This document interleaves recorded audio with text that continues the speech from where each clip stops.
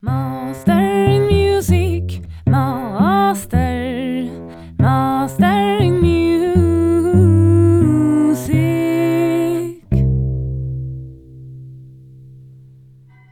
Welcome to Mastering Music. My name is Petronella Turin, and today we have a fantastic episode. It is isolation time and we have time to listen to podcasts, so a little bit good in this dark time. So I also am editing a lot of podcasts, so I'm gonna try to release everything I have in my little library that is waiting for me to edit. So keep tuned. And you can do that by looking at the Facebook page, Mastering Music. And then I also, of course, upload everything on iTunes and Spotify and Acast, the places where podcasts exist, and on my webpage, www.masteringmusic.com. There you also find all the links to all the artist music, to YouTube videos, to web pages, everything about the artists that are in the podcast. So that's something that keeps you occupied for a while. And if you like the podcast, please screenshot that you're listening to it and tag me, Swedish cellist Petronella Turin on Instagram or Mastering Music on Facebook, and I will be so happy and so grateful. That would mean so much for me. So thank you so much for sharing this podcast to people so more people can learn and get inspired by the music. That is the whole point with the podcast. Thank you. Now I'm gonna tell you about a fantastic man that I go way back with. He was one of the first person who made me love music because this guy has so much energy. He is amazing. He's a conductor and a percussion player. His name is Ulf Wadenbrandt, and we are going to follow his story. He went from being a music teacher in the normal local music school to becoming the boss of the music school and then to becoming an international famous rock conductor. He is actually, I wouldn't put him in only rock music because he's playing all kinds of music in every genre that you can imagine. He is incredible. He went from music teacher who wanted to do something good for his students. He wanted them to get inspired by good artists, so he invited them to play with his youth orchestra, and he became really good at being a conductor, and in the end, now he's the principal guest conductor for the Russian Philharmonic Orchestra. I mean, amazing, and a very, very international known conductor. When he comes to conduct in Russia, they have to have cravel fences so people don't run over him, because actually when they see him, they get really excited and want to speak to him and be close to him. He also has his own calendar and this what is it called, like rings that key rings that you have on your keys. Oh my god, yeah, I wish I had that. Okay, so in Sweden he's a little bit more known for playing with professional orchestras like Sweden Symphony Orchestra, that is Ulf's own orchestra, and then he's playing with the Norrköping Symphony Orchestra, the Dala Symfonietta. He's also played with he also plays with amateurs orchestra, so it's every kind of orchestra in the whole country. I think he has been through a lot of them, okay? But so that's really nice. He doesn't really exclude anyone. He only include people and orchestras. And artists that he has been playing with is the number, and the list is very long, but I picked out a few names that are a little bit more international so everyone can relate. So Robert Wells is one of them. He's a very, very virtuose pianist. And then you have E-Type, Agnes Karlsson, Loreen, who won the Eurovision, and then you have Peter Jöback, who's a famous musical singer, and then also Elena Paparizou. Just to say a few, okay? And Mastering Music is free to listen to, but not to make. So if you want to contribute to making this podcast, please go to my webpage www.masteringmusic and look for a little icon with Buy Me a Coffee, and you can give me €3. That is something small that will help me keep going through these hard times, to make new episodes, because I travel to different countries. I was in Sweden in January and in Denmark, and I try to make it the best kind of content that is possible, and I think in these dark times we could really need some advice and support. So this episode is from January, so we are not going to talk about Corona. Maybe that's nice to just get a Corona-free zone. I'm going to start the episode now. I hope you enjoy it as much as me. He talks about how to get sponsors. He's really good at getting sponsors. He talks about how to build a good orchestra. He gives some really good tip in how to make an orchestra listen to you and respect you. He also talks about being famous and what it can do to you. And also he talks about how to handle bad criticism and all of these things that we have around us as musicians. So enjoy an amazing episode with Ulf Wadenbrandt. We are going to listen to Hungarian Rhapsody with Dmitry Malakov on the piano and Robert Wells also on the piano, and the Russian Philharmonic Orchestra playing, and Ulf Wadenbrandt as conductor.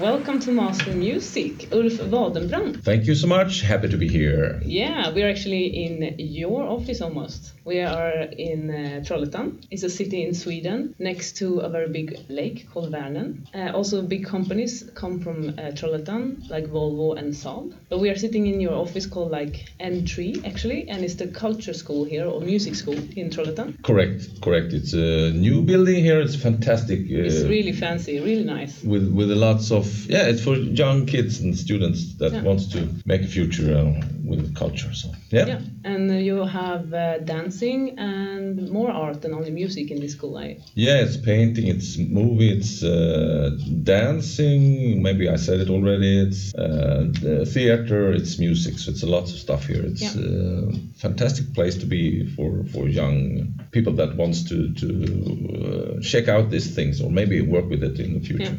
So what do you work with when you're here? What do you do a day in Entry? I work here half of my time at Entry. I work with symphony orchestra. I have the Entry Symphony Orchestra. I work with students, percussion students. And I also work with some kind of sponsorships with the school. That's my work here. Yeah, actually, you're really good with sponsors. I saw your webpage and I was like, how many sponsors do this guy have? You know, I saw some glass company called Seoptik. I saw a car company and percussion company. And what more? Clothes. Clothes, clothes. I saw. Bags when I travel. Bags. It's lots of stuff. I need to check my website. But so what is your best tips to get sponsors? I mean, the $1 million question for all musicians. Okay. How do you get sponsors? I just want to correct one thing, and it's when I work here at Entry, I also work with sponsorship for the school. So we have some kind of big sponsors here. And my private career as a conductor and as a musician, I have lots of sponsors also. So speak about sponsoring and musician. It's very interesting because for some of the musicians, it's not popular to have sponsor. It's little. You should just be musician and nothing else. But you suffer for the art. Yeah. I think they are lost. But okay. The main thing is here to build a brand, to be a good musician, to also connect with people. You need to like to connect with people, and everything is connected. You know, when I do concert and so I just don't do it on stage. I speak to people. I speak to audience. It's also part of the work to do other stuff than just standing on the stage. And for you're me, really active on the stage. You're jumping, you're running around, you're headbanging. I have maybe some illness. I don't know. I can't stand still. But mainly about if we go to the thing is sponsorship. You need to work with connections. Everything is connected. You need to work with a brand to make a strong brand. Whatever you are, whatever you're working with, you need to have some brand that people want to connect with. Something that is interesting for the company to get something back, because they don't just give things away. You need to have a win-win, or have a win-win, or have some interesting you can give them, or be connected with some special thing. And can you give an example of a win-win? I think with the glasses, for example, my company that I work with, they are very recognizable on every photos in media, in papers, in videos, in pods. If we take photos, and you really need to use glasses. Right? I can't live without them nowadays. I start to get older, so I need it, and that's a natural connection. For example, or percussion instrument, I just use that percussion instrument, or clothes on stage. My suit is best, and it's a brand that I always choose, and it's on. People see it on pictures and so on. So it needs to be natural. It needs to be. I like to work with it. Some people don't like to work with it, but I really love to have this. It's a part of my work, not just to be a musician or conductor. It's to connect with people, and all this together is making this work very interesting. And it is really important. I mean, for me, it's very important what I'm wearing. Especially like as a cellist, you don't want to have a too short skirt, or you want to be comfortable. Yeah. But at the same time, you have to look good. And very often, in a symphony orchestra, you have to have black clothes, for example, because then the lighting is more effective on your face. And it is a challenge to make a lot of people fit into the same clothes, actually. Yeah, it's big. Yeah. And you should feel comfortable and all this kind of stuff. But I just like to work with this, and I think you need to. So when you start a sponsorship, do you call them or do they call you? It's differently. It's differently. It's really differently. Mostly they come to me, but in some cases I also connect with them because I think it's a good win-win situation. And nowadays, for me, it's in the start of the career, it was of course hard to get this connection, but now everything is running. But you need to keep it's like a marriage, you know. Yeah. You need to make it grow and make it good all the time. You can't just get things and then drop the source you got the thing from. You need to always it's like to have a good marriage, I want to say, is to give something back. Be interested in what they're developing, and then they need to be interested in what we do, and do it like teamwork. Yeah. So you seek sponsorship also with something that you like. Yeah, I don't go for cigarettes or some stuff that I don't use. You need also to be comfortable. You don't. In my case, I don't know how others do, but I go for things that I like, and of course I need. And for a win-win situation, it should be good for both parts. And the brands knows what they want. It's not just to get and pick things. So, but it's interesting, and I think that this is also connected to, maybe I steal your question. I don't know what we'll speak about everything, but it's a little also about, this is connected with your education, I think, because when you study as a musician, sometimes you finish this graduation, you have no idea how you should go on, how will I get work, where should I work? Yeah, exactly. In symphony orchestra.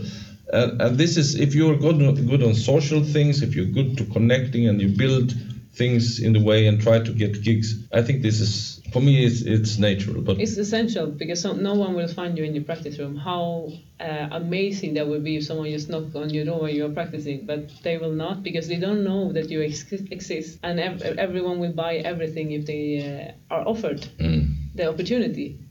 At least that's my experience, and a lot of times people say, "Oh, you will never sell it," and I say, "Of course I will, because if I offer it in a win-win situation, of course it will be attractive, and people buy a lot of stuff that is not valuable, in my opinion. So why wouldn't they buy something that actually gives value?" And especially in our time, when experience are so like in, people want to show that they experience things. They want to have Instagram photos from their concerts.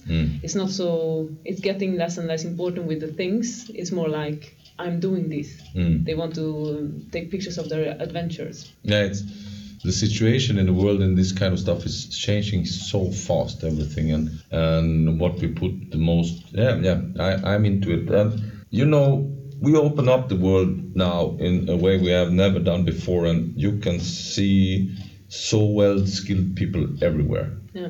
Like nowadays, and I like it also, because it's, of course, makes us more look what's happening in the world. But in Sweden nowadays, it's come shining for people from China, from Russia, from Netherlands, from everywhere in the world, and searching for symphony works. Back in the days, it was maybe Nordic countries that comes from, but now it's from everywhere. And you know, people are so skilled everywhere. And what is the difference if you have 100 standing in a row? What's the difference? Everybody sounds good. Yeah. How can you make difference? Yeah. What is the difference? Everybody have gone the same education, gone from the same teachers, blah, blah, blah, have very good CV, but you need to have something else to make me interested, because most of them, if you have 1,000 that sounds the same or in the same level, you need to pick somebody for a work.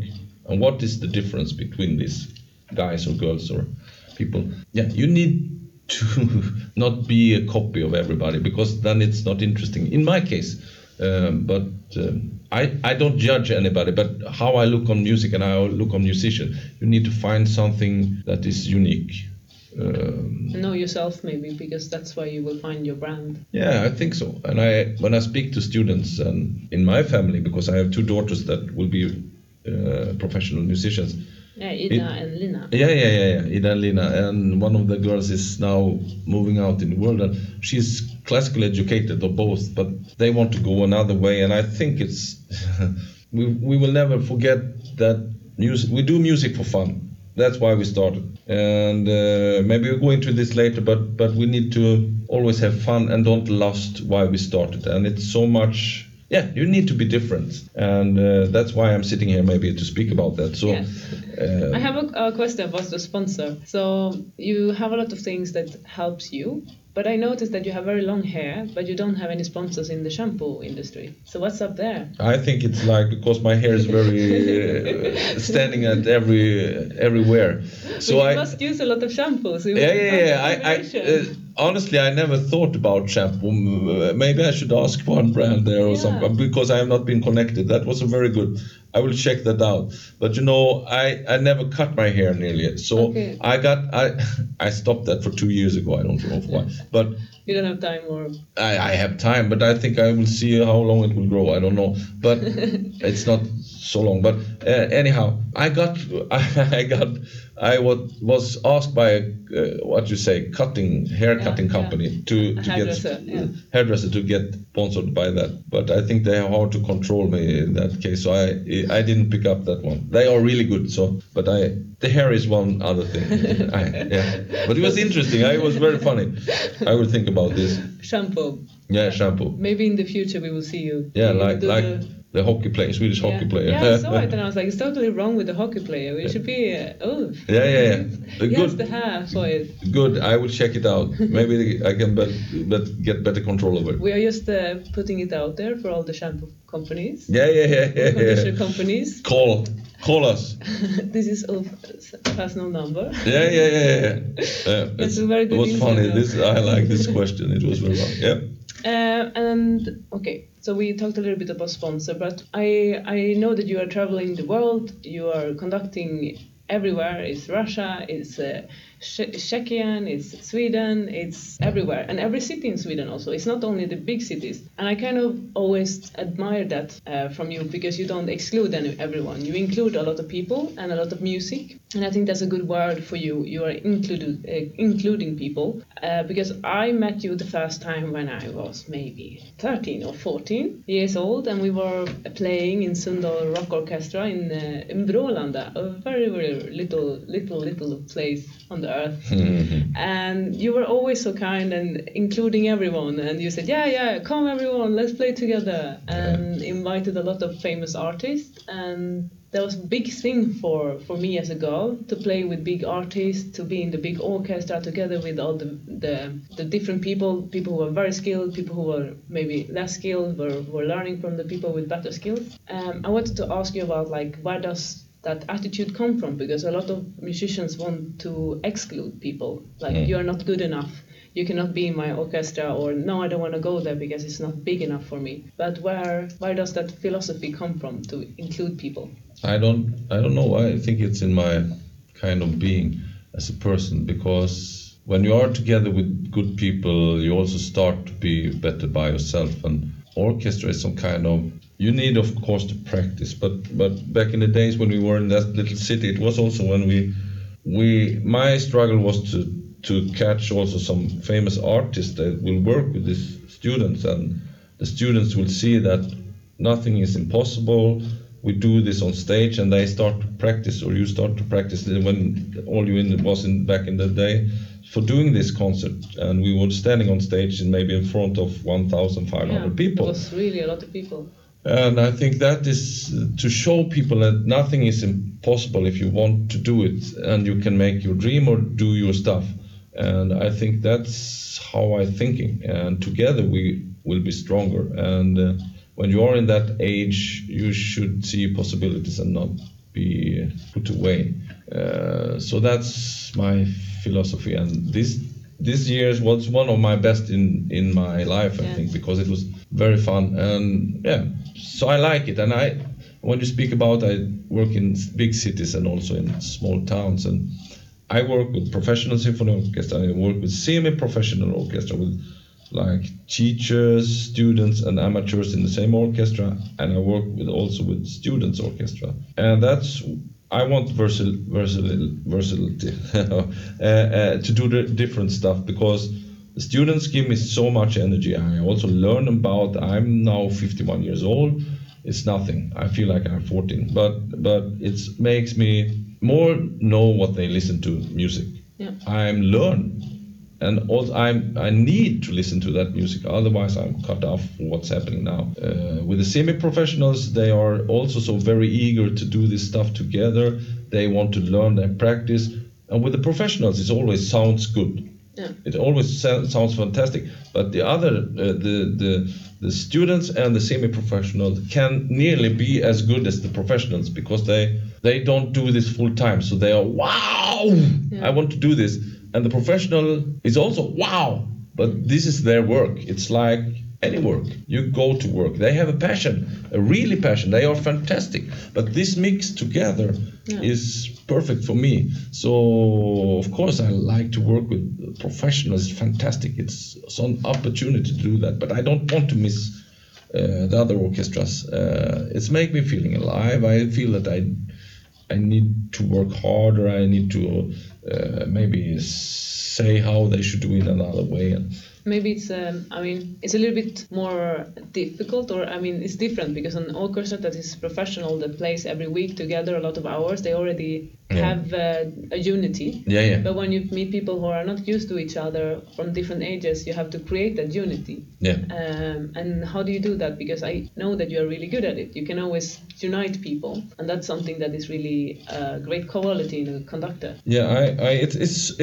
It's much about social thing. It's not just as a conductor. It's like a team leader. I think it's like if we speak to Entry Symphony Orchestra, they would say I'm bad on names because I forget sometimes. But when you come to a new orchestra, it's very important. I have a strategy that maybe many people have, is to learn names fast. It's to take connection before it. Take directly connection with the concertmaster. Learn the concertmaster. Speak a little before. If you have some difficult parts or something, go to one of the people that will have it. Meet them. Learn, speak. So it's no tense before you start. Just remember if it's a. And you make a joke with them. You always joke. I try to do jokes also to make them relaxed. And when I work with professional orchestras, I think I have 1 minute or something to convince them that I have control over the situation, because I have long hair, I look a little different than back in the days conductors do. Nowadays it's more to be different, but back in the days it was most older guys. They were strong how they wanted, and I don't look like that. So I remember when I come to Belarus, Belarus, White Russia. It was not anything special there, because it's same as other countries with the orchestra. But I just remember that moment. It was the presidential orchestra, the president's orchestra, and I saw on them that this guy, do we have control or not? And I think and then in that case you need to be very fast. You need to take control over the orchestra and show them that you're good on this. And after that, yes, everything is cool. But I remember back in the days I touring 1 month in Russia and meet 15 symphony orchestras in 1 month. It was 1 day rehearsal, next day concert, 1 day rehearsal, next concert, and change the orchestra every day. And in that tempo you need to have keys. What did you do? To make them fast. I think I'm good on it. Start with a high tempo, directly take a special piece that that is a little tricky. I do that because then I need to work. They think that this is because I did heavy metal with orchestras, and some of them, what the fuck, heavy metal, what is this? And I take the hardest piece and start with that. And everybody needs to work really hard, and I know exactly how I want it. They have no time to start thinking or doing stuff, and after that, this guy have control of the situation. And then you start to make them busy. Make people busy directly in that case. But I have different strategies. It must be hard for they are symphony orchestra people, so they don't know metal because it's a completely different genre for them. But the thing is, some of them really like this music privately, and the band that I work with was their fans when they were kids. So it's interesting, and somehow it's maybe a little louder, but heavy metal is a little the same as classical music, because it's lots of fast things. And tempo shifting and nice melodies when it's balanced, and so it's much equal stuff. So make people busy is a good tip when you're taking over the orchestras. And for maybe people who are like orchestras that are a bit nervous, you can always make a joke and make contacts with them personally. and make sure that they know that you are not scary, but but you have control over the situation. Yeah, I think it depends of the situation, and you need to be very flexible. It's to find people to get in right mood. That's the main thing, because we're going to the same goal, everybody, and make a good trip. This day I'm there. Make a good trip, have fun, and high quality. Yeah. And I think people don't play better when they are tense. They play better when they are loose in the minds. Yeah. But it's a lots of fantastic conductors. There's lots of fantastic musicians. It's a lots of fantastic orchestras everywhere. So I'm just happy to be part of this world. So how did you end up here? Like traveling the world, conducting professional and non-professional orchestras. How did you end up here? Like, you were a drummer from the beginning, I know. Yeah. So where did it start? Like, how did you discover music? My father is a drummer. He had his own band when he was back in the days, and it was back in the 60s, and he played some kind of jazz dance music. It was long before jazz was some kind of dance music before. Okay. So he was there. And my brother is also a musician, a teacher here in the same place as me. And then I go to gymnasium, music gymnasium. And high school maybe is the name. And I was studying classical percussion. I started to teach very early. Then I got a conservatory in Sweden. And you went to Arvika? Yes, in Ingesund. It was into the wide forest of Sweden. It was the wide forest of Sweden, very much. But a lot of teachers in Sweden come from Ingesund, Arvika, because it's a big metropole for teaching. Yeah. And it still is, like for years and years, everyone goes there, and it's kind of a place where all the old great musicians go to chill, They go there to chill when they're older, and then they teach in the conservatorium and make really good teachers. Yeah. It's my experience. Yeah. I also went there. Oh, yes. I think they are very skilled on strings. But there you studied to be a drum teacher. Yeah. Did you discover conducting there as well? Yeah, I did some conducting lessons, and then I have practice on different amateur orchestras, and I freelance as a as a percussionist in different professional orchestras. In the same time, I'm teaching and play with bands, and then I somehow start to conducting, and maybe it's quite natural as a drummer because you are kind of the rhythm. Yeah. That's my best skill to keep it together, I think.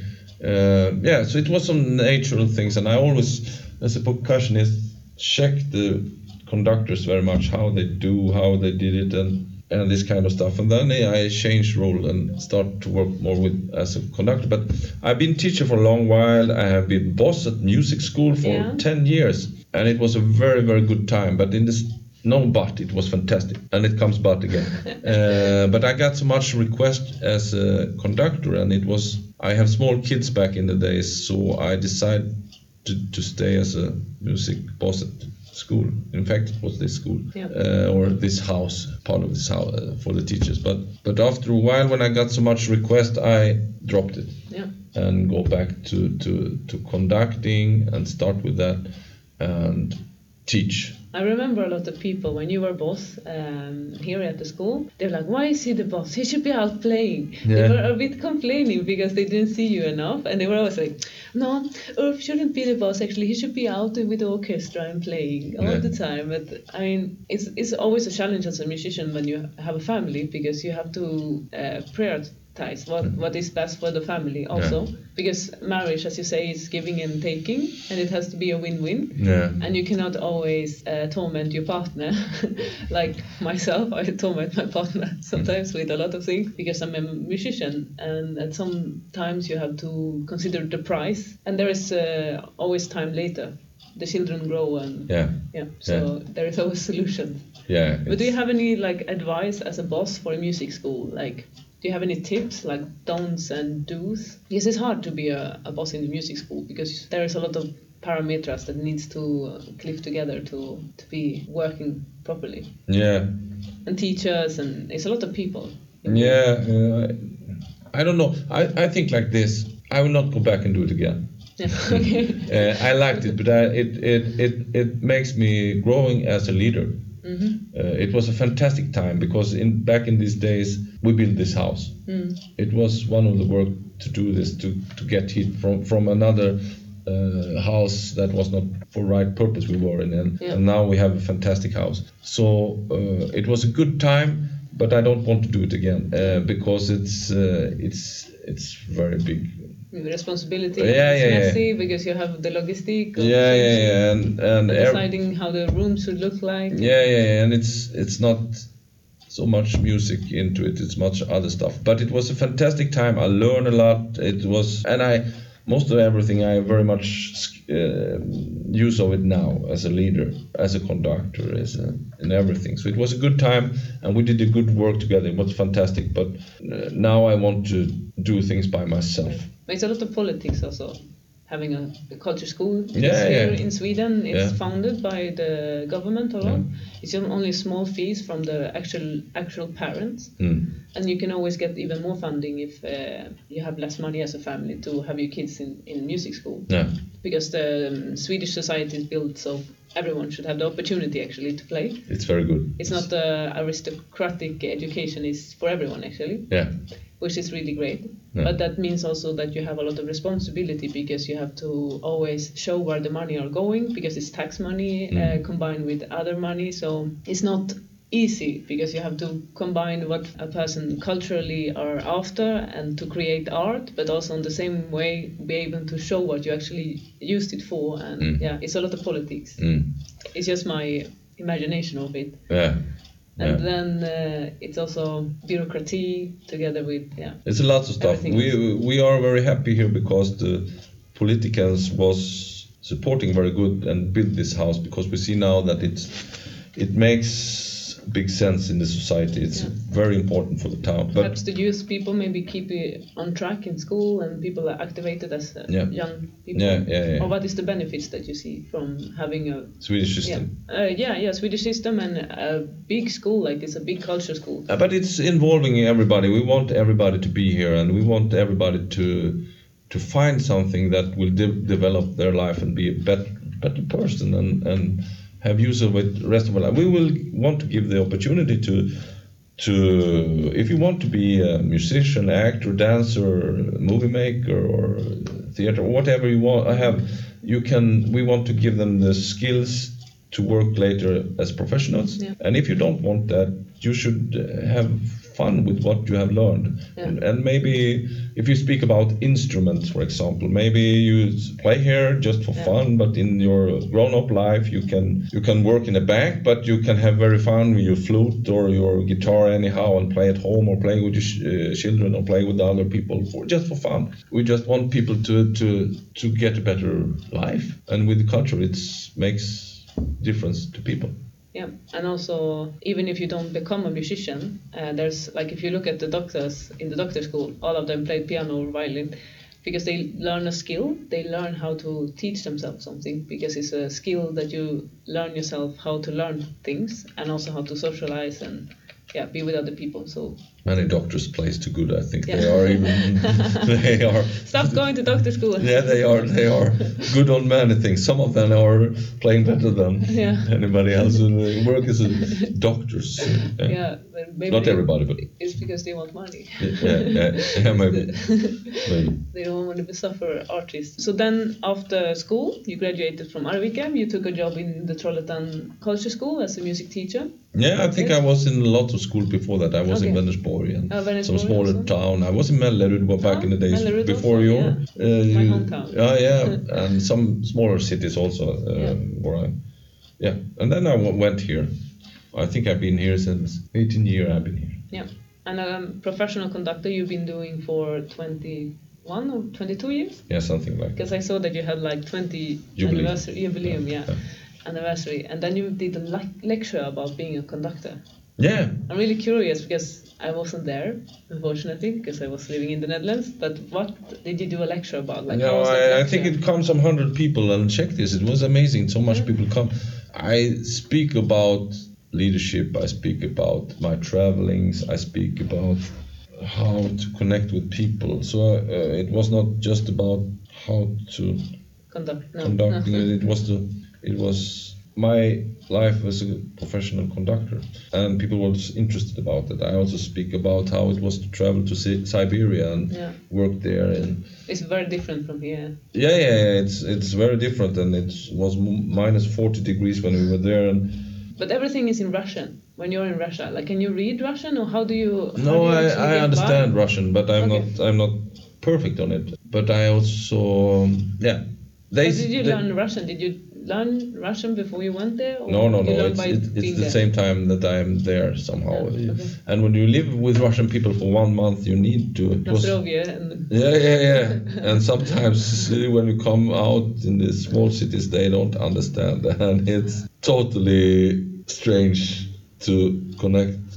And you don't have Wi-Fi, so you can't Google Translate. But somehow it worked. But it's interesting. It's funny, but I think it's so much stories behind that's interesting to speak about. Yeah, and that was what I did back in the days. And like, it looks very amazing, like when you see all the photos of people traveling, but actually it's quite exhausting. At least, I mean, for me, I'm a Charlie, so every time I have to pass the pass control, it's like I'm a terrorist. I'm going through the whole terror control with my shallow, and the fight with the flight company. Yeah.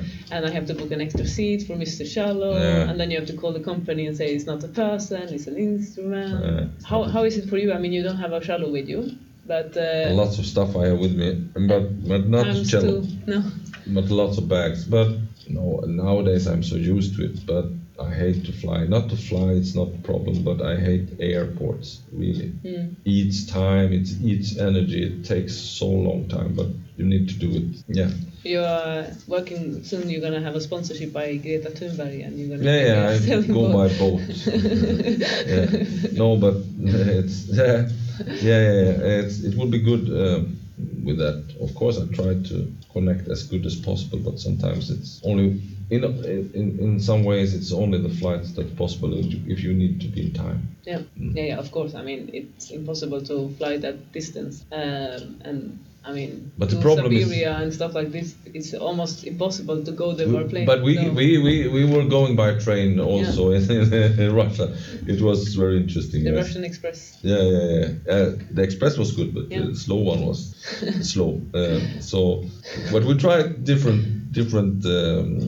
Sometimes bus and different stuff. But how did it start with Russia? Like, how did they find you? It's very funny. It's a very funny thing because I work a lot with Robert Wells, one really famous and fantastic piano player. And he called me and asked if I can join him to Moscow because he wants me there. We work a lot together, and it's much more easy to speak with you when we instruct a musician and a Russian conductor. And I was very happy that he called me. And after that, I think we did. And we did a concert together with a very famous Russian piano player, Dmitry Malikov. We did 2 concerts in Moscow, and after the first concert, the boss for the symphony orchestra, Gayane, she came with a card to me and say, "I really want us to keep connection. I want to start work with you." It was how it was happening. So it was, I just go over and did the work with Robert, and I think it's good to show myself, but I didn't know anything if it would be something more, but she wants directly, and then we start to speak by mail and phone, and then it's got more and more, and now I'm principal guest conductor for Russian Philharmonic Orchestra. Yeah. Congratulations. Yeah, thank you. And with the other work, everything is by coincidence, or maybe it should of course happen. But after the second concert with Dmitry Malikov, it was his birthday concert, 45. It was 7,500 people in the audience. After that concert, it was a journalist there, and the day after the concert, I was sitting in the hotel lobby and just checked Facebook or something, and suddenly it comes a message on Messenger and say, "Hello, I'm a journalist. I was on the concert yesterday. It was fantastic. You did a great work. By the way, I'm also the press manager for Arya, one of the biggest heavy metal band in Russia. By the way, and the orchestra and the band have 25 years jubilee, and for 25 years ago they did a symphony concert with the band, and now the conductor have sadly passed away, and we need a new one with lots of spirit and energy, and can you have a meeting?" Yeah, of course. 2 hours later, the promoter for the band was in the hotel lobby with the journalist, and we have a meeting, and they say in Russian, I didn't understand when they speak between them, but it's we should get this guy, and somehow I agree with it, and then it was next thing happening, and yeah, so we did tour for 2 years, 2 months every year, 1 month every year, so it just happened. You were very approachable, maybe they felt like they could talk to you. Yeah. And I feel directly when I met them the first time that I was one of the members in the band. Yeah. It was very good. And then I done another thing with the biggest DJ in Russia. It was also by some coincidence, DJ Smash. He's so big. He played for 400,000 people in the same time in China. Yeah, and they love DJs in the Netherlands. So yeah, they do that. They love electronic music, they're crazy about it. So Netherlands is the next place we will do something together, I think. Yeah, the DJs. Yeah. But, I mean, you are perfect in the way that you're a conductor that actually knows how to play other music than only classical music. Because you're very broad in genres, and you don't really say no to any challenge, because most people would shit their pants if someone said, do you want to go to Russia? You don't speak a word Russian and just go to a place and play with professional orchestra, because I don't know, Russian can be scary because they are very skilled and they have a reputation of being very, very good. So of course you have to have some guts, but also you are the perfect man for it because you know all the different genres, and there's not a lot of conductors that can say that they can conduct all of those genres. No, it's true. And what I'm hearing, something that started like a mission to inspire young kids in the music school, actually, with the Sundal Rock Orchestra, to make them practice, including myself. And it worked, by the way. And working with different artists to becoming like the artists wanting to work with you, actually. Because from the beginning, you said that you also had to try to get them there. And I remember that we were you told that you were negotiating with the money. For example, Danny was a guy from the Idol in Sweden, and he was so expensive, and all the kids in the orchestra wanted him to come because, of course, you were starstruck by his Idol performance, and you were like, oh yeah, he's so expensive, I really have to take him down. We were always so happy when you came and said, oh, we have Peter Jöback, we have E-Type, and Elena Paparizou you also played with, International Star, and Loreen, who won the Eurovision, by the way, Swedish winner there. But it's really, I always believe that if you have a bigger mission with what you do, to do something good for more people than yourself, you will end up in a good career sort of way, because it started with something that was not selfish. You didn't start out being, I want to be the biggest rock conductor in the world. It came from somewhere else, that you wanted to give something to students, for example, and then you discover more and more that actually, okay, this is something good, people like this, because you have always a lot of audience. There was never a seat empty on the concert that we played in a very small town with a very little orchestra with no money at all. So it was very popular, and you're really good at making music programs that both the musician likes and the audience. And that is something unique, because you are working with also popular music, and sometimes you lose the musicians when you do that, and sometimes you lose the audience when you do difficult things with the music. So what's your trick there in building programs? Because you did ABBA program, you did Elvis program, you did Ted Gärdestad program, you did the Best of Sweden hit program, you did so many programs, and they all are very intriguing. Every time I see an Instagram post, I'm like, oh my god, now again, he did it again, another smashing program. So how do you think when you make a music program? I go on feelings mostly. I just go on feelings. When I have a concert, I standing and thinking of other things. I'm thinking, what should I do next? Sometimes I go just on feelings, everything nearly. I speak also to people a lot on the concert. That's also the main thing. In the break, I don't go to my conductor room. I go to the audience, listen to them, what they think, get their energy. Because in the first set, I may be some little nervous. How is it? I see that people start to dancing nearly, or clapping hands, or are happy, but sometimes, oh, how is this? Was it like that? And when I get out to audience, it's amazing, and it's also, I feel what they like, and then I need to like it by myself, of course, also. But it's mostly comes direct. It's hard to describe, because I going and thinking a lot, and then I go for one thing. So it's much emotion in it. It's a big risk, because a lot of the music that you have been playing and did play from the beginning was not written for a symphony orchestra from the beginning. So everything had to be arranged. Yeah. Because I remember that we had like 5 different guys writing arrangements for us. Yeah. Some were better than others. And it was really like a lot of work, and just to make a person sit there and write maybe 45 different parts, it's quite a lot of work. So it's not like you can gamble with the program, because if it wouldn't work out, you wouldn't sell the tickets, there would be a problem. It's a really big problem. So you did a lot of risk taking. Yeah, I take risks all the time, every time, and sometimes it's too much risks. But I think it's my personality, and I'm so old, so maybe it's hard to change that. But maybe that's also part of the success.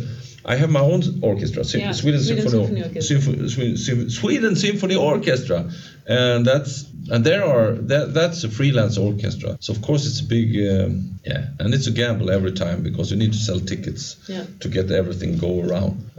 But I think I have a good nose for this somehow. But you never know; it can change very fast, and you need always to be what's that? Humble, thank you. In this. So what channels do you use when you sell the concert? Because you use social media, I see, the Facebook and Instagram. What you said? What channels do you use to sell a concert? Because you are in your summer house on the west coast here, or the best coast, I guess. And then best you're coast. Thinking about a program, and then you get an idea that you want to go for an ABBA concert maybe. You pick the songs that you think are good songs for ABBA performance. And then what do? Where do you go? Where do you start? Because I think it's hard for people to start. This is a little secret. I can't tell everything because it's part of the success. I don't know. I'm kidding. But I'm just thinking about how I want to do it. It's a lots of pain in that. I have lots of pain that you can't see maybe before I decide. Yeah. It's a lot of struggle inside myself. Is this good enough? Will it work? Will it not work? It's 2 parts. I need to say that. It's easy part. It's not easy, but when you go to symphony orchestra and just conducting, somebody pay me money for doing it. Yeah. And that's mostly what I do. But when I have my own symphony orchestra, it's so much more needs to be. I need to think what is the cost for that the artist, venue. I have people that work with me in my team, of course. So I'm not by myself in this, but you need to think about lots of parameters. Will this work? Will it come enough with money? What is the break even? Will people be happy to hear these hits, or should it be other hits? How should it be? Which artists should I mix? Because for your 50th anniversary, when you had your 50th birthday, you had a lot of artists. Yeah. I was like, oh my god, so many. How can you pay all of them? No, it was expensive, but of course I work with them a lot, so they support me also, and some of them wanted to come, so everybody wants to come, I hope. But of course we can deal a little about that, and they support me, and I do other gigs with them, so it's who is in your team then? In the Wadenbrand team? I have first I have my family. It's Ida and Lina. They are the skilled violin players. Representative. And they will also start working more and more with me. It's my wife, Eva. It's Åsa that works in Sweden with me, and also play in Sweden Symphony Orchestra and logistics in Sweden. And I have in Russia Natalia. They work with all the marketing stuff. She works with Russia things, and also other countries when it's about brand stuff. So they help you, they support you. Yeah. So you come with the idea to them, and then they kind of give you feedback on the idea, on what to do and how to sell it, and then they help you with the... Yeah, mostly I take all decisions by myself, because everybody listen. I ask them. I ask them what you think, and then I think a little, come back, and then in the end of the day, if they say something else, maybe I go another way anyhow. But it's good to have this support, and often we have the same. But I ask, for example, Eva, what do you think about that? Or and then I got one answer.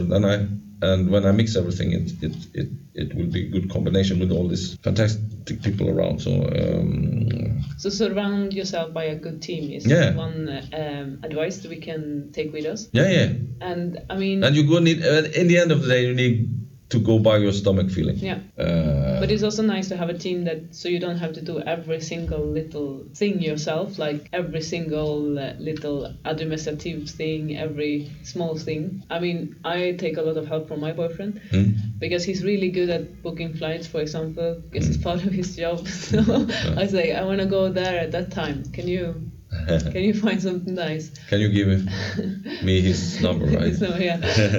He's an air traffic controller. So he can also make sure that my plane goes before the other planes. Perfect combination with... Yeah, honey, we are in a hurry. Yeah, anyway, it's good with the team. Yeah. And also, I thought part of your success is like when you play with a lot of people, you also get a lot of information spread very quickly. Like you have a lot of orchestras that you've been playing for years, so they are kind of your orchestra members, but they also, I guess, they are also sometimes your audience. Like, oh, Ulf is doing something, so we go and have a look. Like you played with the Uddevalla's city corps or like wind band for a lot of years, and then you have the uniform. And doing something completely different. So you do a lot of different genres, and you also do a lot of works with different people, so you connect with them, like you say. Yeah. So maybe a good advice would be to be a yes sayer, and because you say yes to things and you do it, so you get a lot of contacts. And that brings a lot of things back because you also give a lot to a lot of people. Yeah, I think that there's key to everything is what my father says.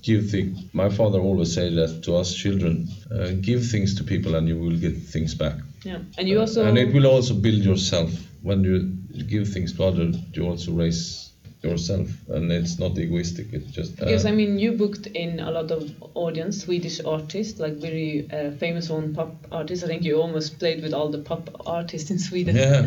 I mean, there's a few that are not on the list, and that brought a lot of energy to your students in the music school, but they also brought work for them, and they came more than once, some of them, so it was like a win-win situation all the time. Yeah. And then when you ask them another time maybe, or you say, could you come again? They will say, I know that guy because last time it was a nice experience. It's trust. It's about trust. You trust.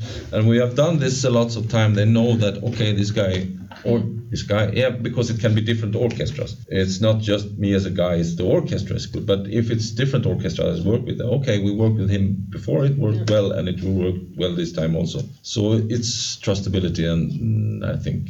because you come back to them a lot. Yeah. The Sweden tournament. Yeah, but about how which channel I used, you asked me earlier. Yeah. It's mostly social network. Yeah. Near everything nowadays. But it's very important to have good relation with journalists. Yeah. A natural connection with journalists, and just say, hello, I have this stuff going now. Is it something interesting for you? Do you want to meet the orchestra? Do you want to meet the soloist? Do you want to speak to me as a conductor or a combination? That's very important to send information or to call. Just call, hello, I'm in the city now. Like last week we did with Borås.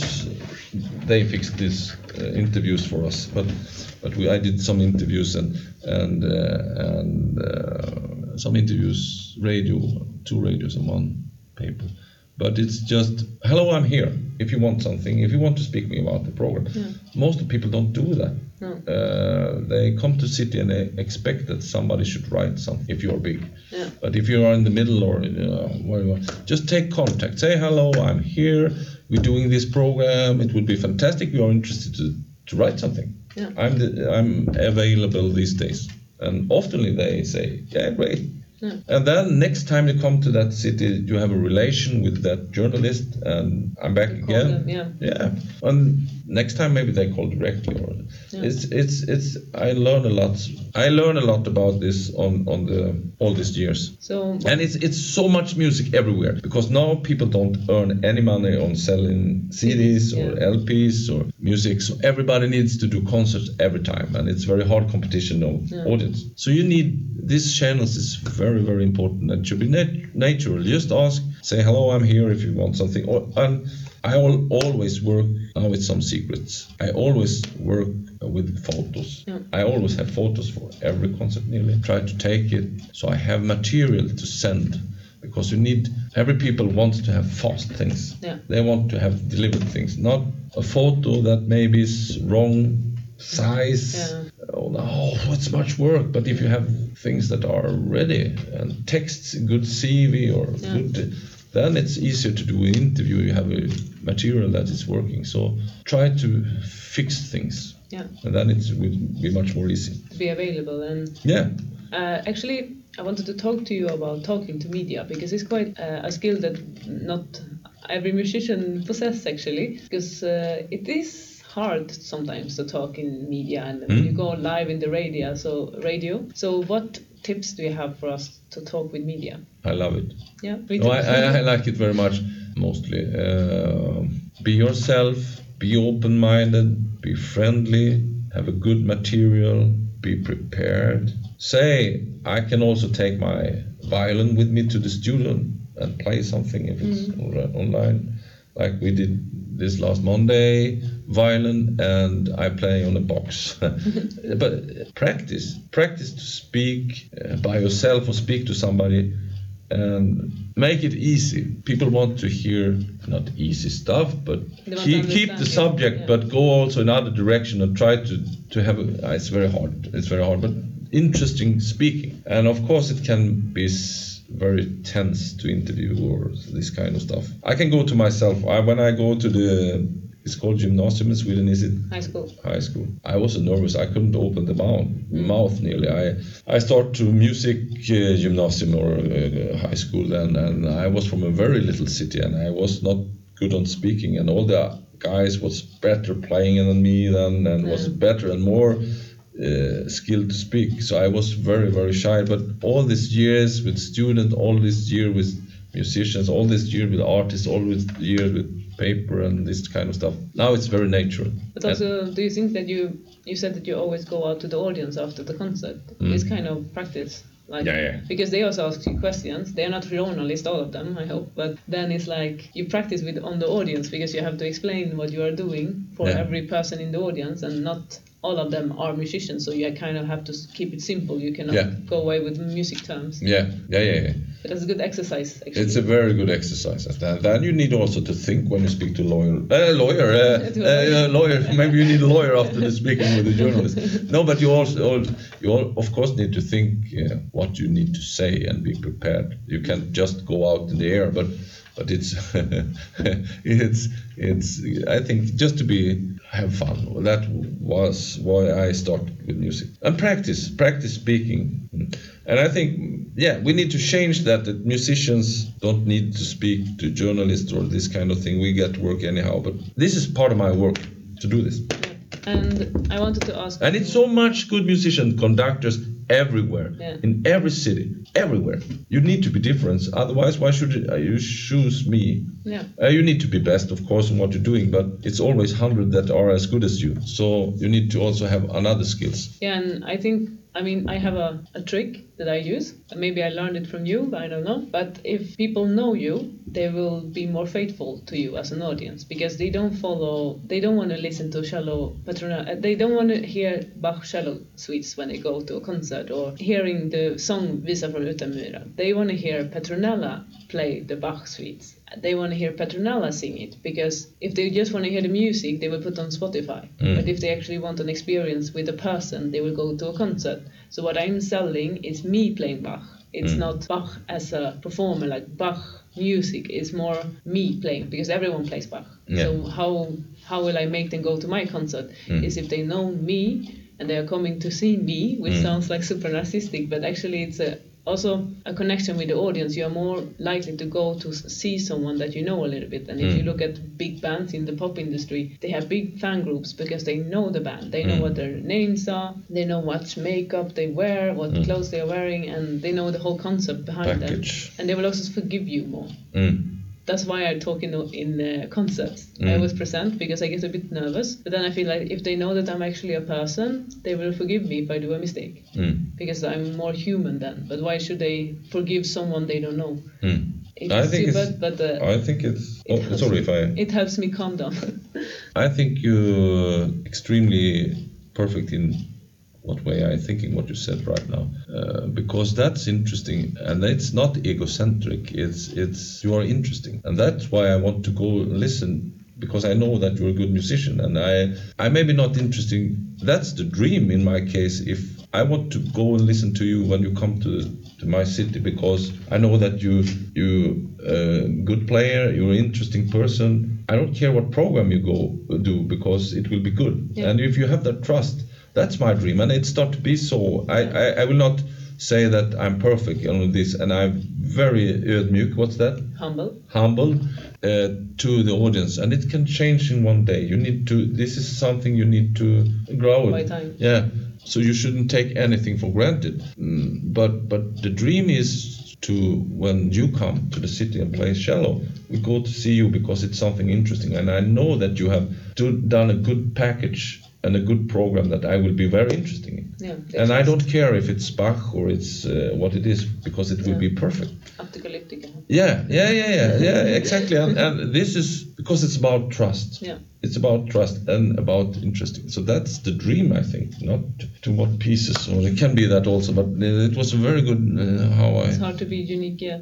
But and some people think I'm wrong, and for them I'm wrong, and that's why we are different. Yeah. And I'm happy that everybody is not like me. No. If everybody was like me, yeah. I have 1,000 copies or originals, and why should they go listen to me? Yeah. So I'm happy that we are very different. So I will not tell you anything more on this. I'm kidding. I wanted to talk a little bit about your fans, because you have some crazy fans and you have some amazing, faithful fans. I know that they give you gifts, flowers, chocolate. They even gave you a Muppet. I don't know if it's Ernie or Bernie, but you have a Muppet. Yeah. What happened? Like, why did they give you a Muppet? Because there is like a Muppet who is the Swedish cook, chef, not cook, chef. Sorry, correction. But it's this Bernie and Ernie. Yeah. But I don't know which one you have. If it's Ernie or Bernie. Bernie. I think Muppet. it's Bernie. Muppet, yeah, Bernie. He travels with me in the bag nowadays also. Is this a story why they gave you that? No, it's not so much story. Maybe I've written somewhere that I like this on some old post, and I just get it. It wasn't in Russia, and I get it. I like these two guys, and by coincidence I got one of them, so it was funny. But Russians are really good with gifts, huh? What? Russians are really good with gifts. Yeah, it's much better than Sweden. It's very much better than Sweden. No, I'm kidding. It's fantastic in Sweden. I love your audience, but they are the Russians are very much with flowers, with gifts and this kind of stuff. And the thing is, I have a much more younger audience in Russia than in Sweden. So I love every fans in this case. But the Russians are a little differently. And I think also because I play with pop stars here also a lot, but there are really big heavy metal bands. They have crazy audience. Yeah. It's fence, kravallstaket, I don't know. It's Kraval fences. Yeah, thank you for helping me. The first time I was getting there, I didn't know that I was on a concert. Aria, this band, had 2 days concert. They have their own festival, and second day they should play with symphony orchestra. And I was there on the first day, and I was in t-shirt, and it's lots of people there. Oh, sorry for my language. I go out in the audience and just check, because I'm private. No one knows me. I was nearly killed. Wow. They start to come first 2, 3, 4, 5, 6, 50%, and just I was going to the floor because it was so much people. And they have read everything about me. They have cards with me. They have done paintings with me. It was totally. You have calendars with your face. Calendar. It's it was a calendar with as a conductor. And the key rings. Key rings. It was lots of stuff. So it's fantastic, and I'm happy. It was when I was a little older that this kind of stuff comes, because I think it's just funny. It's very cool, but also scary. It's also scary that I'm happy that I can just take a plane and go to another place. It's a difference, and it's just home and cutting the grass on the. Going to ICA. Yeah, yeah, ICA. yeah. I see. Yes, cool. But So- also some guy who was like giving you his cello, and you were Yeah, dancing on the cello. It was yeah. In the crazy. orchestra, I did the autograph back on the Yeah. cello, and he's professional player. What the fuck are you doing? It's beep. But I did it, of course. I signed it, and It's crazy. yeah. And I must say, I love all musicians I work with. But it's quite a big, compliment when the musician. Yeah. You know it, and I have contact with these guys. But it was funny because I have Russian friends that I met in master classes. And one day I see you in the same pictures as them, and I'm like, what is this? You Was know? it so? Yeah, like I have a friend, her name is Anastasia. Anastasia, she's a very beautiful cellist with long hair. Blonde? Yeah, blonde, like blonde-ish. Yeah. Yeah, she's blonde, but not like super blonde. Yeah. And she was like in a photo with you, and I was like, what? What is she doing there? And I was like, oh, no, it's Ulf, he's in Russia. And I was like, it felt surrealistic for me because it was two people from two different worlds in my mind that was connected, and they were really starstruck. And I was like, he taught me when I was 30. Yeah. I was quite proud. I felt a little bit.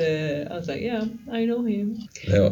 It's cool, but they are really, really cool. I mean, it's a big to sign the cello. I didn't bring my cello, but no, next but time. next time. No, but I really love to work with all musicians. It's fantastic, and I must say, very much Russian musicians is how they are. I really love many of them because they are so versatile, they are so skilled, they are so open-minded, many of them, to play all music, and they work so extremely hard, and they are so skilled. Many of the strings,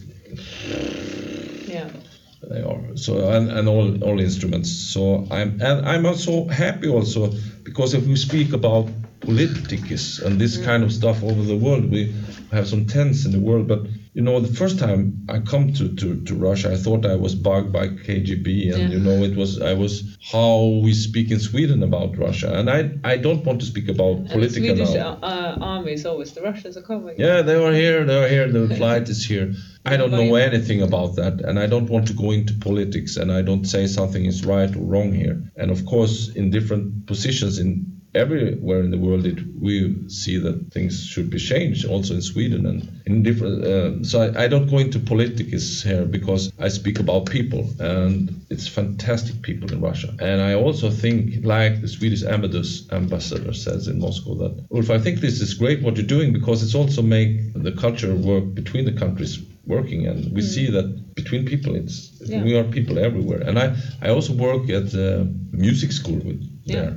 And with small kids and with a very good music school. I was and do some master class also, and it's fantastic. And this school was also here, the Richter School, one of the most famous piano player in the world, Russian, fantastic Richter. He has his own school there, and I was there working. He's not living now, but and they was here in Trollhättan. We had the exchange. So this is also part of my goal here, to make us closer. The world is open up with all this. Experience new cultures. Yeah. So that's what something that I want to give back. Also, when I'm out working in different places, to give back to the school I work in. Yeah, I think that's really great, and I think you're succeeding well with it. I try. I had some more juicy questions. So yeah, the other thing, like we've been talking a lot about work. But how do you deal with like stress? Because it has its good parts, but it is stressful to stand in front of so many people and do it in such a short time. You said that you were changing orchestra almost every second day. How do you deal with the nerves, with the stress, with the pressure? Because there is a lot of pressure. What do you do? What's your trick? How do you survive? Survive? I don't know. Sometimes you get so used to things, so you just go into it. I'm always prepared. But sometimes I'm open up things to not finish because I want that little tense in the air when I do the concert. Yeah. But I don't know. This is a hard subject. I just want to go to the next because I am, of course, stressed very often. And I have extremely high tempo. I'm stressed very often. To be honest, it's a stressful thing to have everything in the head. And like yesterday, I wake up and I got the message. I have interview yesterday, and I written wrong time. So the journalist, are you coming? And I thought I have a little longer morning so I can sleep. But then I see that I have written wrong in the calendar and I should be there 2 hours earlier. Then we fixed it and I was fast. And I was thankful that she could change. But this is a little stress. You always, you need to have the current calendar very correct all the time, to have a good schedule. And I have good people that helping me with this, home, at work. Otherwise, it will not work. So the best tips, I'm not stress free. I have it. But the best tips is to try to do good schedules. Okay. That's the best thing to keep stress away, and try to learn other people. Maybe to don't go in the traps that I'm going to. So prepare good schedules. And what kind of, do you write your schedule in an agenda, or do you have it in your phone? Or Phone. Yeah. And now I go back to paper also. Yeah. So I do both, double. And then I try to, what I should do in the day, to write on a paper. Do you check it the day before what you're going to do the next one? Yeah, often. But unfortunately, I'm a little guy that is live without a net, if you understand. Yeah. No security. Yeah. I jump sometimes and you don't know if it will work or not.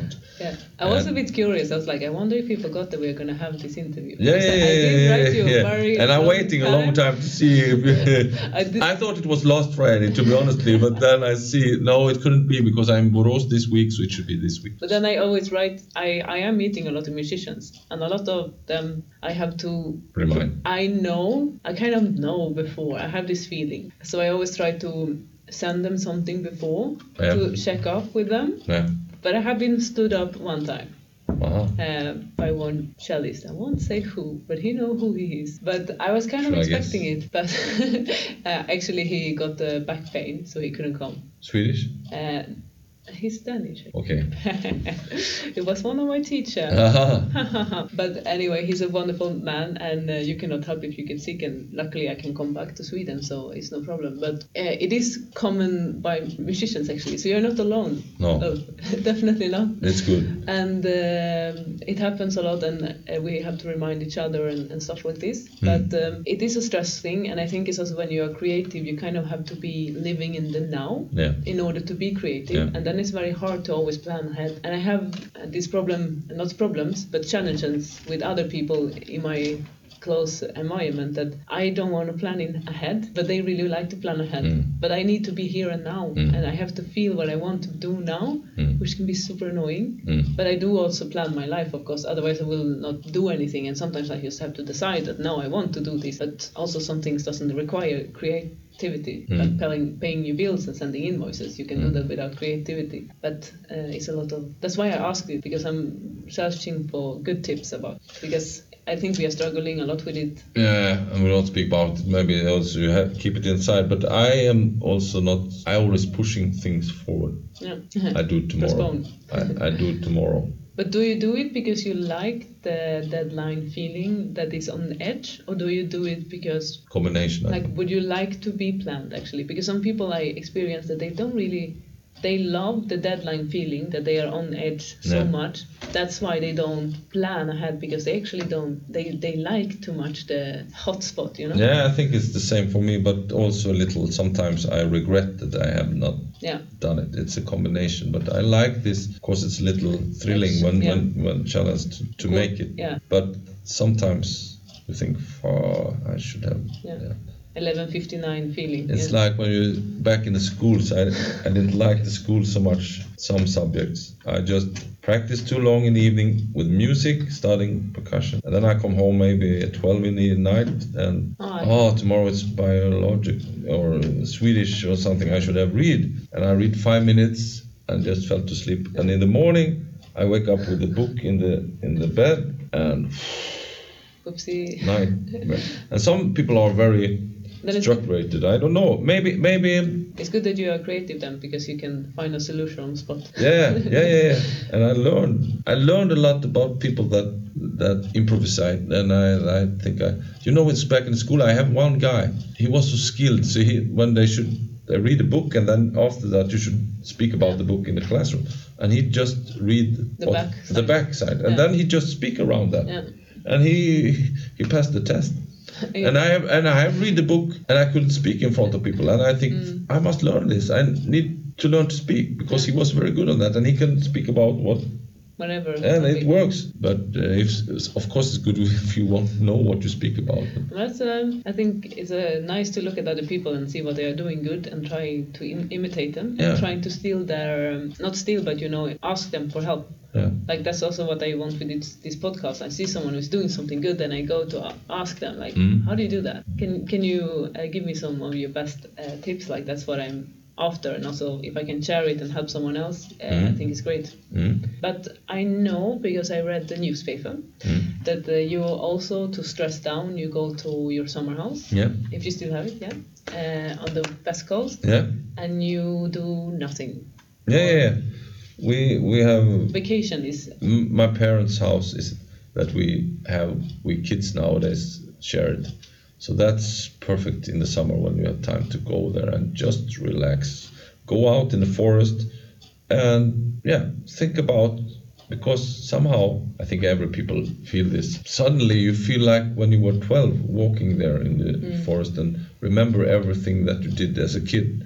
You go fishing or you did things, and then you want to stay there, because when you were 16 you want to leave because it's boring home. And now you just want to get back to the forest, to the calm place, and just don't think about things that make you pressed or it's pressure. So this kind of place for me is very important, and it's with family, of course, and then or people you love to be with in general, so that helps a lot for me to keep the faith, and there also that I got new ideas what I should do the next season. Yeah, when you are resting. I mean, for me, all my greatest ideas comes when I am on holiday. Yeah. And I'm like, oh my God, I have so much. It's like my head is opening up it has time to breathe, and it's like, oh, let's do this. I also have a listener question from Stefan Scherbling, my old teacher. Oops. Oh. Oops.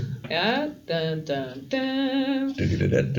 He says, are you still eating LCHF? Yeah. Yes, that's a very main question. I eat LCHF. It's fantastic for me. Whole my family, or my wife and me eats it, and my daughters also start eating it, you can say. At least Ida and Lina also nearly everything. So tell us what it is for people who it's no sugar, it's no bread, it's no pasta, it's no potatoes. You take away this thing, I think it's kolhydrater. Kolhydrats. Yeah, I think we should have my wife here now, because she's the professional on this. I just do as she say. You just do the eating. Yeah, I do the eating. I do what she say in everything, nearly. So she's the boss. Conductor behind the conductor. Yeah. She's the real boss. And it's take away this kind of stuff that is not good for the body. I got some problems with my hands back in the days. So. You were feeling like pain in the muscles? I got some kind of inflammation or inflammation. arthros? Yeah, I got some kind of inflammation, and it was hard. And then my sister, she's a journalist, and she checked and things, and she find this LCHF and sent to me and my wife. And then my wife, she's like she's not a military, but when she decides something, she go all in. So we start with this thing. I lost a lot of kilos and clean up my body a lot, and the pain was going away. So of course I stand to this kind of eating then, and it's very good for me. It's not about I lost about lots of kilos. Yes, of course I lost 10 or 15 kilos. That was important because it was not so heavy to my knees and this kind of stuff. But it's not about how I'm looking, it's about how I'm feeling. So it's I go on with this for whole my life. Yeah, because it is a lot of, I mean, it's really easy to go down the junk food road when you are traveling as much, and it's a lot of rehearsals, and they always give you sandwiches, especially in Denmark. I mean, they are crazy with the sandwich. Like, guys, there are other food than sandwich, And they're like sandwich, and I'm like, oh, I'm gonna puke if I see another sandwich. And, I mean, I got so actually I'm also eating it, but I call it like low inflammation food because it's I eat more food with like that is anti-inflammatory.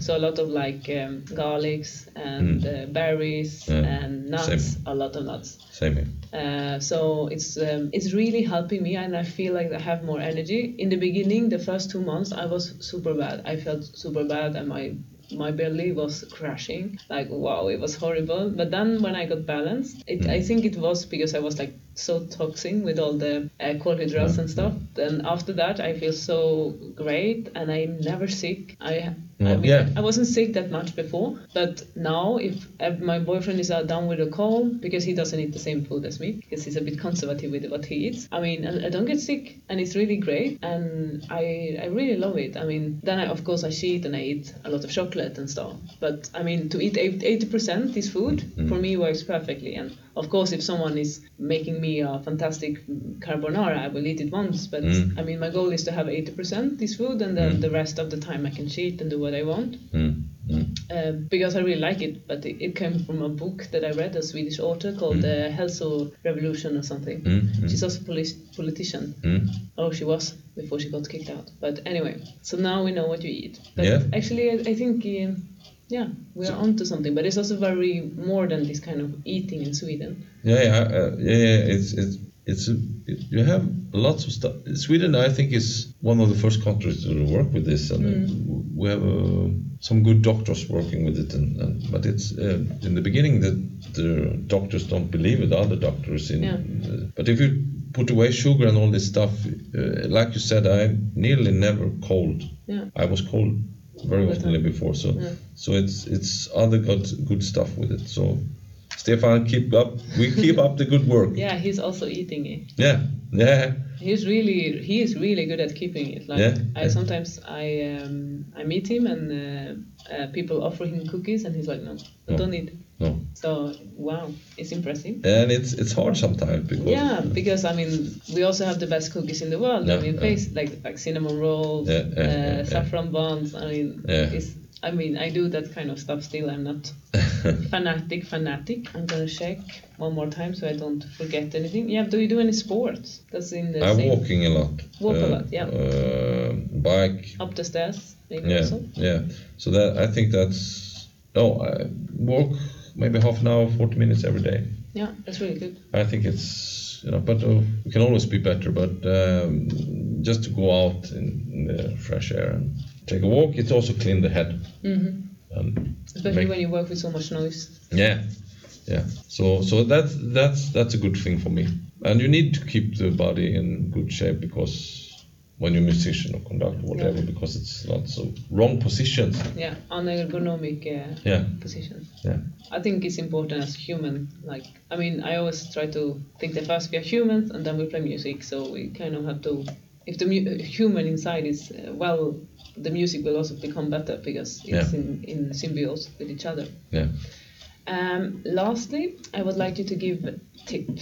So one tip to a music student who is in the school. So it can be a school like this in N3, for example, a music school, and then one person in the conservatorium, and then one person who is semi-professional, and one who is professional. Oops. So we have 4 tips here. Down. Oi. Okay, student. Have fun, and try to have fun with the instrument. But you need to practice because somewhere it will stop if you not practice. So you need to practice. But try to have fun when you practice. Do it smart, and smart is different for different people. But you need.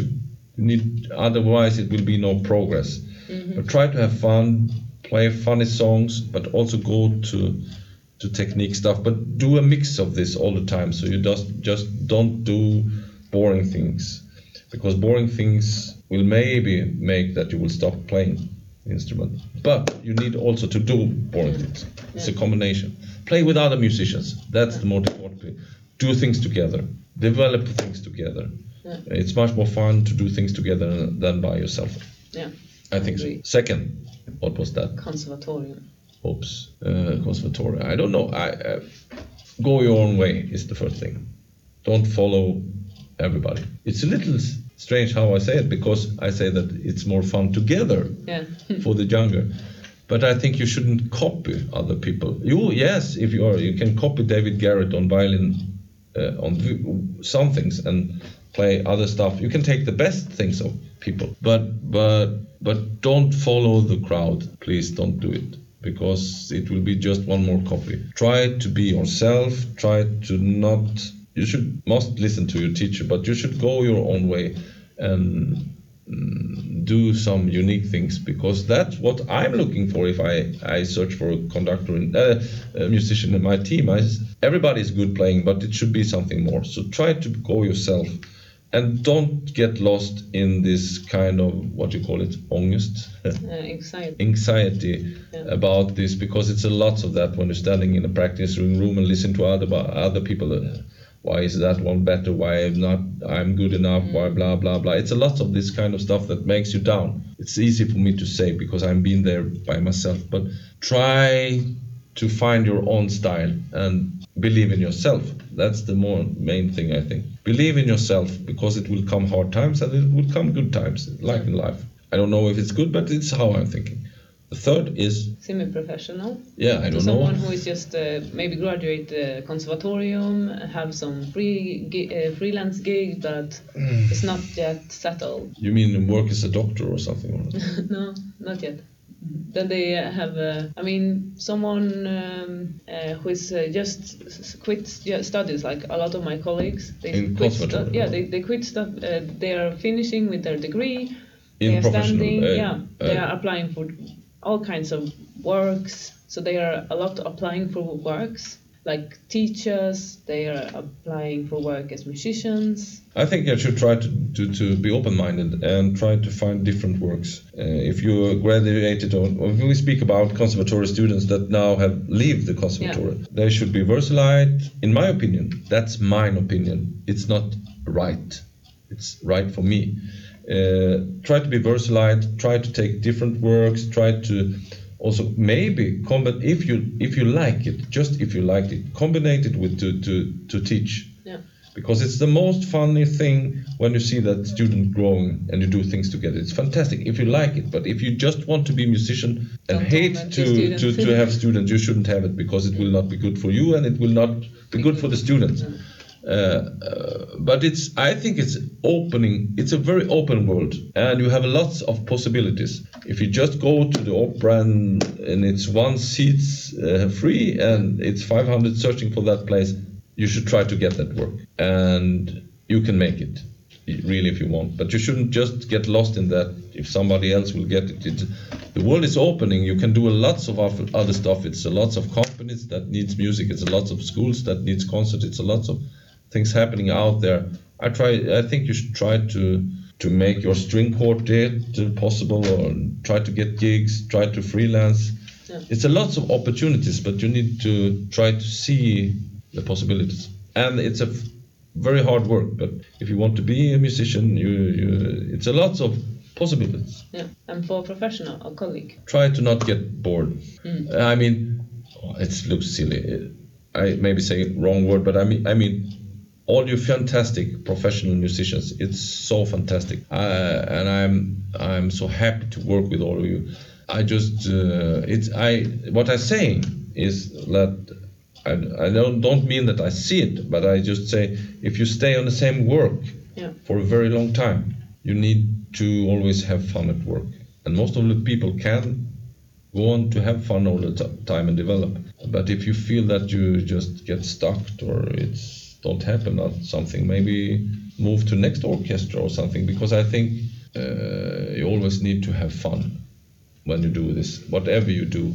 Otherwise it's good with the ordinary work, and everybody wants to have a work, but it should, as a musician, it should always be something extra, I think. But of course, with everybody it's Monday and everybody's Friday, but for me, it's very important to meet different people, because it makes me always hungry. So maybe what you're saying is a little bit that it's not too late to change and develop and to continue growing in the same work that you have also. But I have one other thing. that I maybe want to say, and maybe somebody like it and somebody don't like it, but I'm always better when I'm a little hungry. Oh yeah. If you're, vad heter det, mätt? If you are full. If you are full, you are not hungry. Yeah.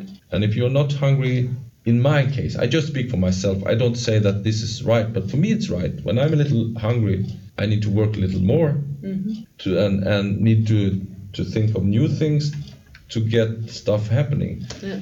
New projects that give me money or food, or do you understand? Yeah. It's like wolf, when they are hungry, they are hunting better. I don't know. It's my point of view. And if you don't want to eat, you are a little lazy.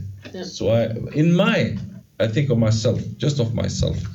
I'm working a little better when I'm a little hungry. So I don't want to be full. Yeah. Because it's a lot of time till I get retired, and I will work even when I get retired. But I always want to be hungry. Stay hungry. I think that's a really nice. There is also this story, because we talked a little bit of anxiety, and there is a story about there is some Indian tribe or something that says that a human has two wolves inside of you, and one wolf is the good wolf, and the other one is the bad wolf who makes you feel bad and talks about like these inner voices that you have that you cannot do things and so. And then they say which wolf is going to win in the end, and then the answer is the one that you feed. Yeah. So yeah, that's it's a nice true. story that I heard. Yeah. Because you were talking about hunger and wolves. Yeah. So we feed the good one. Yeah, we feed the good one. Yeah. Why not? I have a little wolf. He's a Västgötaspets, or a Swedish wolfhound. Aha. A puppy that I got. He's 7 months old, and he is really. When I train him, I make sure he's a little bit hungry, because then he will take my treats better. But that's true. Another trick. Yeah. And it works very well, because when he had his dinner and stuff, he doesn't listen that much. No. Because he's like, I already got my food. No, so it's truth. It's truth. And I have always high and low value treats. Cheese is very high value treats. So if I have to do something difficult with him, I have high value treats. And when it's not so difficult, things that he already knows, I can use something as something that I buy. It doesn't have to be cheese. It can be like a dog candy that I got from the pet shop. But when I want him to come here, for example, that's a high value, because that's something really important, because I don't want him to run away. Cool. Works more or less. Do you have anything more to add? No, I just want to say that I'm very humble again about that I have the opportunity to do this, and I know that it's hundreds, it's millions, it's thousands of good conductors, musicians everywhere. So I'm just happy to be into this. So it's a big joy for me, and I know that it's so many good people out there. So I'm just happy that I can do what I'm doing. Yeah. And just know that it's like my father said when I was a kid, and to my brother also, Ulf, you need to practice. It's always someone better out there. And that always. You need to know that it's always someone that is better, and then you want this hungry wolf. You need to practice, but also feel that you need to feel that yesterday I did something good. Also, that's one of my problems sometimes, because I always struggle for next thing.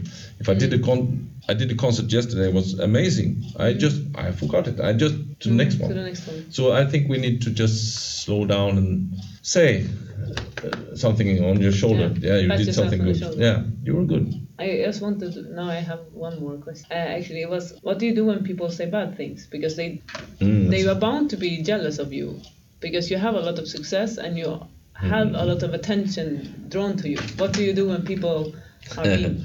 I think it's lots of that. I mean, they are always I don't hear so much, but I think it's, of course, in everything. They're always there, because I can also, even though I'm not a big famous musician, there is always someone who is jealous of something. It's like my father also said, it's always somebody that wants to take your place. I'm not the best one to shake it off me if I hear it, but I don't hear so much about it.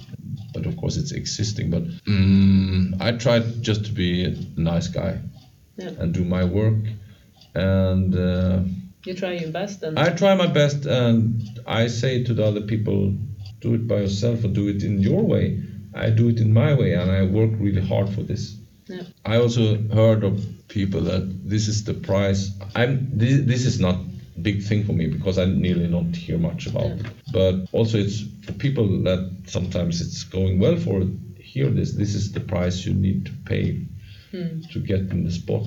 But I think the main thing for me is to do what I'm burning for, what I like to do, and to be friendly to people. Always be friendly to people. And if somebody wants you bad or say bad things about you, I can't do anything about it. I try to stay away from it and don't. I'm happy it's not the big thing. It's not happening a lot, but of course it's happening because I do. I'm a crossover musician conductor, and of course it's a spot that what are you doing? You are not a classical, or why do you mix pop? We are pop musician with classical, or what? But I give a shit about it because this is the right way for me, and it's the right way for classical music also, because we need a new audience. So we need to mix, and I of course also do just classical, I do just rock stuff, but this is me. Why should I take away myself? This is my way of working and this is my style. The other person that wants to do something else, do it. Just do it. It's up to you what you do with your life. So I just wish people good luck, and but stay with friends that support you. Then you need to hear the truth sometime also, but try to stay away from people that takes your energy. That's a big chapter you can speak about. People that takes your energy. It's not that I have lots of people, but around me that do that. I have nobody close to me, but of course it's a lot of. This thing can take energy. So stay away from people that eat your energy. That's a good. It's a really good one. And a hard one. Thank you so much for being in the podcast, Ulf. You've been amazing. I could talk with you for hours and hours, I think. But, you know, I love this kind of speaking. So it's nice when you have a little bit more time also to actually dig a little bit deeper. Even though I think it's not enough time ever. But and I know that it's funny for people who are Swedish who is gonna listen to this episode and hearing two people who are Swedish speaking in English. Because it's always embarrassing when you hear your own language with an accent so we are offering our Swinglish here for you guys. Swinglish, yes. Have mercy. But the Swedish people are also quite proud of our English. So we are one of the better countries, I believe. So still, I'm not so. I think we will be good off. I hope it was okay being in the podcast. Not too difficult questions, or do you have any tips for the podcast? You do a lot of recordings yourself. I don't know. I think it's very good questions. It was very nice to be here. Interesting questions. Happy to meet you again and your career and what you have done since we met the first. When you was 13 years. 13, yeah. 13 is Russian. Trinazi. You know that it was actually your fault that we ended up here, with the podcast and everything, because I didn't like to play cello before I joined the orchestra. Actually, I hated it, and I just played because my mother thought that I should, and she said that I would become stupid if I didn't.